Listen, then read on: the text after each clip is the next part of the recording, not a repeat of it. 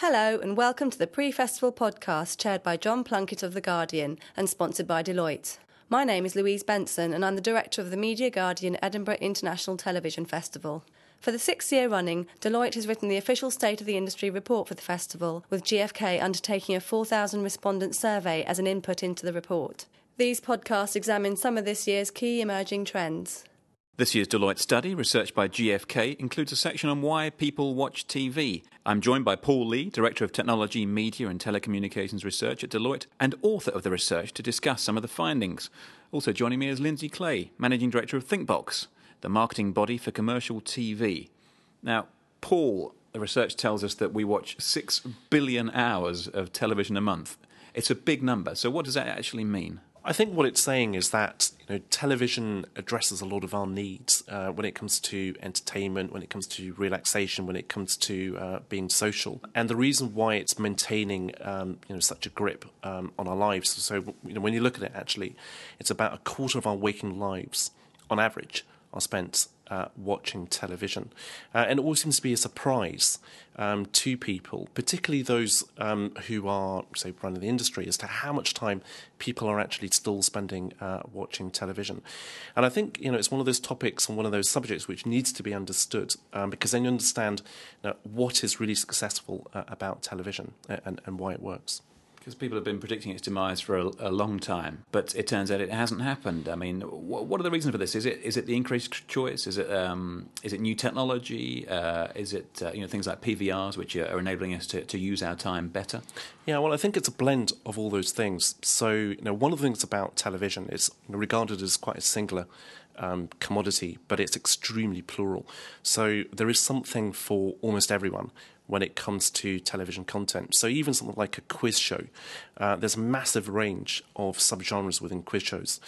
So you can go from Who Wants to Be a Millionaire all the way through to Only Connect on BBC 4. So they address different audiences within there.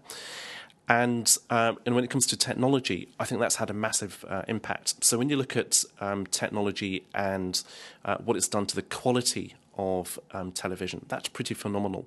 So the fact that the cost of cameras goes down means that you can have more cameras. The fact that we have digital transmission means you can have more channels. And so it really improves the quality of what you see. And then also when you look at the devices that we have to watch television, they're absolutely phenomenal. So the resolution's going up, and things like PVRs make it easier to watch more television. So their actual usage has been different to what was expected, but the outturn is basically we're appropriating technology for the way in which we want to use television. And Lindsay, we touched on there about the way technology has changed the way we watch TV, and we're asking why people watch television. But in an era when we can sort of skip through fast forward at will, and we've got our on-demand videos and films and things we've recorded and Sky Anytime and what have you, why do we still watch adverts? Well, let's start off with the whole issue of PVRs, or digital television recorders, as we like to call them. Predominantly, they're not used by viewers as a way of avoiding advertising. They're a way of establishing more flexibility and control of your actual TV viewing. So, of course, all of us who have the technology skip ads some of the time. But the fundamental point is that in the UK, we're still choosing to watch 90% of our viewing is to live TV. And even in digital television recorder households, that's still 85%. So, people, just because people have got the technology doesn't mean they're going to use it to skip ads. And if we're not skipping ads, as you say, then, but there's also the sort of rival demands on our attention of a second screen, as we touch on elsewhere. How do you keep the eyeballs looking at the small screen when it goes to the commercial break? Well, what we found largely is that, just as Paul was saying, the huge increases in expansion in technology has largely helped rather than hindered TV. So, for instance, talking about multi-screening and, two-screening in the living room, it's actually made people feel closer to the content on the main screen. It allows additional sort of engagement and interaction opportunities. We've just done a new piece of research called Screen Life, The View from the Sofa, which looks at exactly this phenomenon. And what we found is that it's one of the things which is actually pulling families closer together, because people are, fundamentally happier to stay because they've got something great to watch on the telly, and they've also got their other screen people were using examples of, checking the date of birth of an actor or going and looking up to see what else they were in and that sort of thing. So, it actually allows sort of extra richness and engagement from the viewing on the first screen. And Paul, what did your research tell you about the health of advertising on the small screen? What we're estimating, so when you look at every single advert which will be watched on all screens over the course of this year, I think we're looking at close to 1 trillion impressions for the UK this year. So, what is very, very clear is... and 1 trillion ads, just to sort of get that into a number I can get my head around, is it sort of, is it 49 ads per viewer per day? Is that the average? That was what was measured in the first quarter of this year, and that's for everyone who's 4 or over and on the main TV screen. But also what we've added in is people younger than that, and regrettably, or this is just life, there are sort of toddlers who also watch a lot of television. Tell me about it. And watch adverts too. And then also there's additional ads which we're watching on other devices which aren't being counted yet. So when you add all of that in, we think you get close to 1 trillion impressions. So that's all the people in the country watching a certain number of ads per day. So it's slightly over 49 ads per day that we're expecting. Paul, how much has... the rise of second screen and connected TV, and how much has that affected, and indeed just iPads and the rise of connected homes? How has that affected the amount of TV we watch? I'd say it's supported it. So we live in a world in which there are going to be more and more connected devices. So we talk about second screens, but in quite a few households already 3, 4, 5 screens in a living room. But the main thing is that you have to bear in mind is when there are multiple screens in a room, there will be one alpha screen. And that will tend to be television or whatever has the most compelling content which is available there. And also to Lindsay's point, when it comes to how a second screen's working with what's on television, a lot of the second screens, when they're being used, what they're being used for is basically to talk about what's on television. So it's not that everyone wants to interact with a programme, but they like to talk about a programme, but interacting with their friends and with their family. And it may be friends and family in the same room or in another room. But over time, we will see more and more devices. But they may end up just being like pets that you have for a comfort factor in a living room. It doesn't mean you're going to use them. Just because they're there. And we still watch a lot of TV, as we've heard, but the audience shares of the big five, as were, sort of it's in permanent decline, it would appear, but they're making up for that by launching lots of spin-off channels, and the actual portfolio share of many of the channels is actually sort of staying steady, or in some cases going up.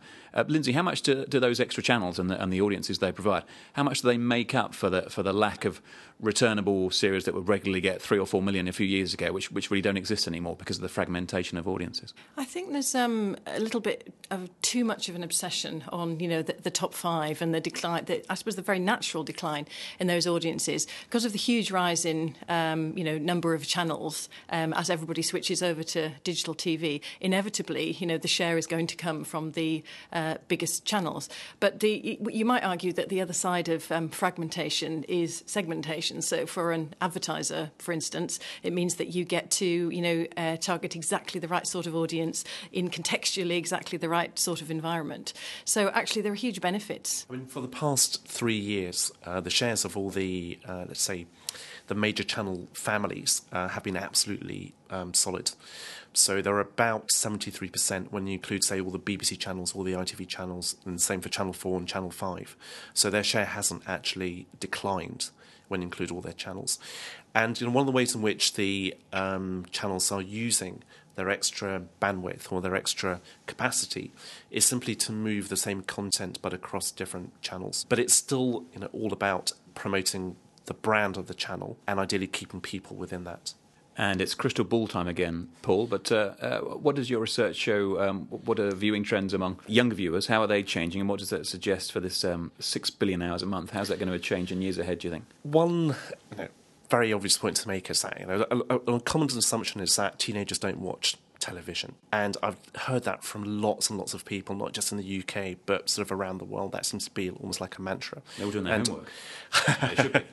And it's almost never the case. So it always tends to be, well, they watch this and that, or else they're watching, say, via tablet computers. One thing is they still watch plenty of television. They may watch a bit more of it on demand. So some of it may not actually get recorded, but they're still watching a couple of hours of TV per day in this country and in other countries. And also what was fascinating from the research, so one of the things that we asked people to respond to was a series of statements about why they watch TV. And one of them was, I watch television because it gets a family together. And the agreement with that statement was highest amongst the younger age groups who are responding. The other thing to mention about young people is, of course, they have always watched less TV than their adult counterparts. So on average, they watch about an hour less a day. What tends to happen is as soon as they reach the life stage that the rest of us are in, of, working hard, having kids, then their viewing goes up. Another thing your research touched on, Paul, was the propensity for people to moan about TV not being as good as it used to be. But, looking at the amount we watch, it's tempting to ask, well, how much would we watch if it was any good? Because there is so much which is broadcast, it's easy to find fault with a lot of what's on television.